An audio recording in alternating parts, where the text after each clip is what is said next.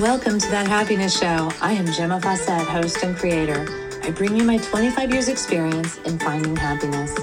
You are the creator of your reality, and thus you do create your happiness too. This is no longer about chasing the dream, but learning to stand in your power and receive. I am frequency expert, artist, teacher, and grateful mommy, here to guide you with the tools, ideas, and education around raising your frequency, learning to be present, and finding the happiness you deserve. Thank you for joining us. Welcome. So, I don't know what is going on. It feels like the universe is really getting insistent on what I'm supposed to do with my podcast. I did a podcast yesterday. It didn't get posted. I attempted to post it. It even said it was going to post it. It allowed me to run through the whole system, to load it multiple times, and yet it wouldn't post it. So I don't know what is up with that. I don't know what I did. And then this morning, I began my podcast, thought I was halfway or more through it, and went to check my recording, and it wasn't recording. So I took a moment, and I asked myself, am I supposed to do a podcast today? And I muscle tested, and the answer was yes. And I was like, okay. And then the next question that came up is, what will my podcast be about? It's very possible that I haven't been as, attuned, or maybe there's a message that's more important, that it's important for me to speak of. So I tested, and the answer came back to do the podcast on love. So that is what I'm going to do, a podcast on love. I wish we had some really cool bluesy love intro, we could slip in some music right now. Dun dun dun. So I feel like for probably the past 10 minutes I've been talking to myself because I didn't realize it wasn't recording, and I'm really curious how that's even possible, because I pressed record, and if it had stopped, it still would have showed up as a recording. So that's just so surreal. I have no idea what happened with that.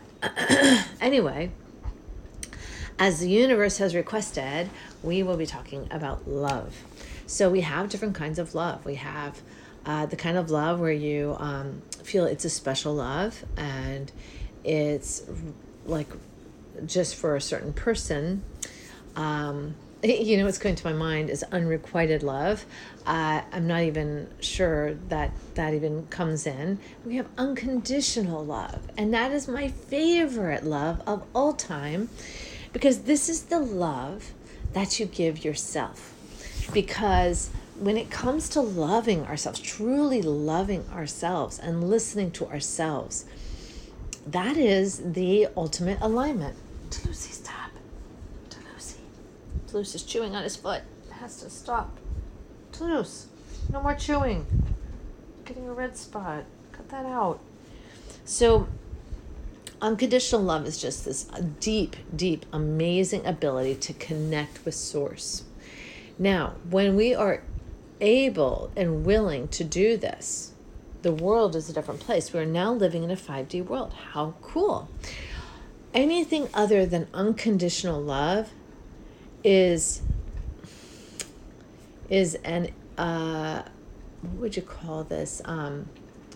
Unconditional love is God, basically, and anything else is what would we call this? It is a replacement for God.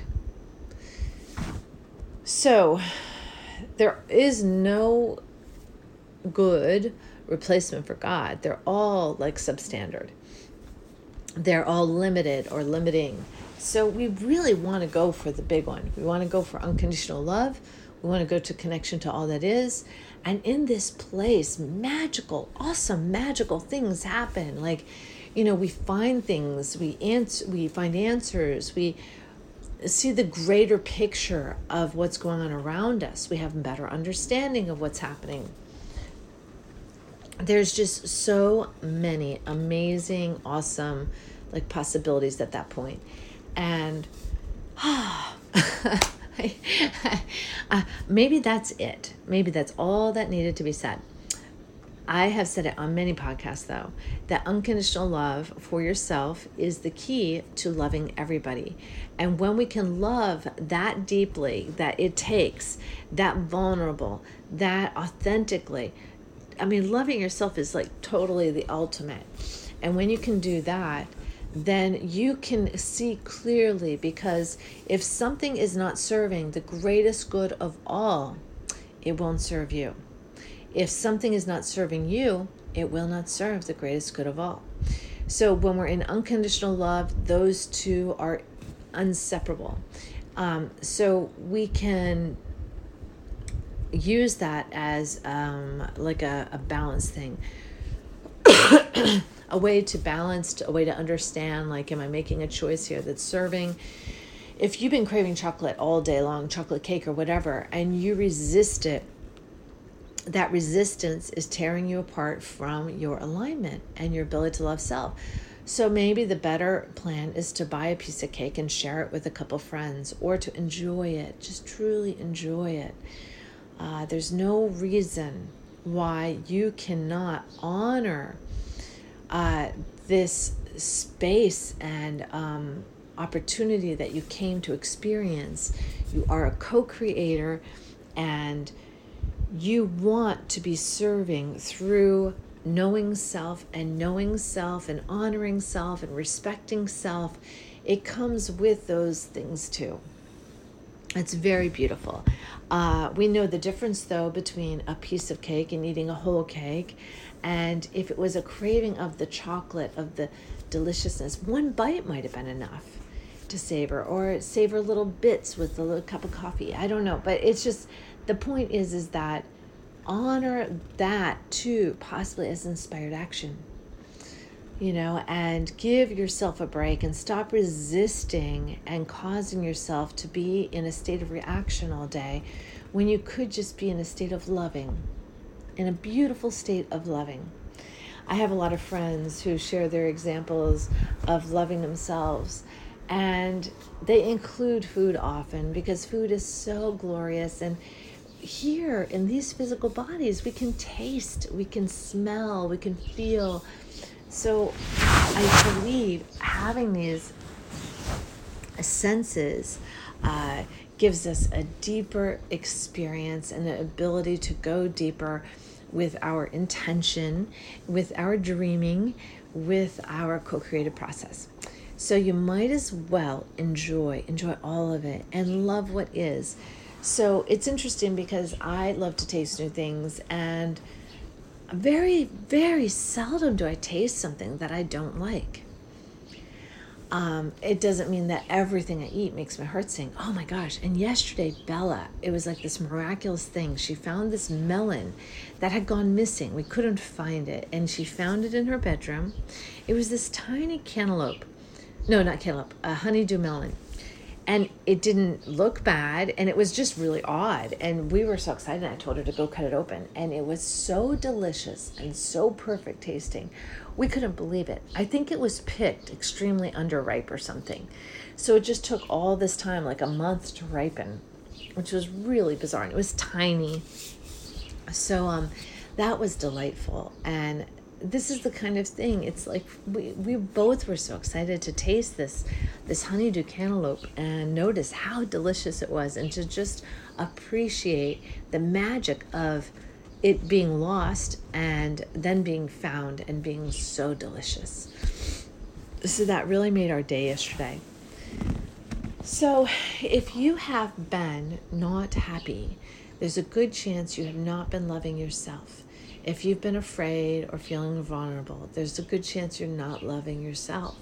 If you've been feeling anxious or stressed or angry, there's a good chance you have not been loving yourself. So you can just feel the feelings that you've been having, honor them by saying, I have been feeling stressed, and I love that. Now, that very act of honoring those feelings is loving yourself unconditionally. It's not saying that, well, if I wasn't unhappy, if I wasn't angry, then I could love myself. Then I would be lovable. We're not doing that. We're loving it. We're loving all of it. So even though, or this past, we could say like this past year, I put on weight and I love that. This past year, I've not had time to visit my friends and I love that. This past year, like I'm just making stuff up. This past year, I've been in a job I don't enjoy and I love that. And I love that. You know, a lot of times it's hindsight that we look back and notice that those things that were not the most fun or that were not what we would call good were the catalysts or the springboard for creating new and better and awesome in our lives. So what is the springboard that you're currently playing around on? What is that springboard? That's kind of exciting. I love that. And I'm like in this in-between space of creating this retreat center that I desperately just want to just dig my toes in the dirt of it. Like I just want to immerse in it. I want to play in it. So like I just feel this creative juice just welling up to go out and just do. I mean, what are you feeling in your life a calling to do? What are you feeling a passion to do? So yesterday I was reading in this book and it was talking about this guy and he kept looking for this sweet spot or something where he would be in a place that completely honored why he was called to be here, his passion and calling and his gifts. All right. I mean, and well, maybe in his life in general, like income and all of that good stuff. And it's taken me a long time to realize that it's always in this now moment. It's always available in this now moment, that sweet spot. You know, we're always available through how we treat ourselves to be an example to the world, to light up someone's life, to bring attention to a higher path. Higher might be the wrong word. Another path, a different path that could be so nurturing for another person. There is no one path, by the way. It's like every person's journey is unique and meant to be unique. I'm not going to have a better experience if I do the Tony Robbins path or the Oprah Winfrey path. You know, there's all these gurus on the planet. But more than anything, we're here to learn from them how to love ourselves. That's what we're here to learn. And to live in that space. And that is what gives us the bang in our passion, the bang in our calling is loving ourselves.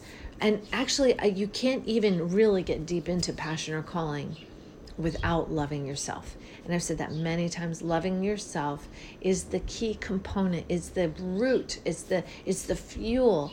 And then by putting that into the tank and fueling off of that and building unconditional love as a program, as a practice in a daily life, what happens is we are much more open to that inspired action. We are much more open to the synchronicities. We are much more responsive to them and honoring them.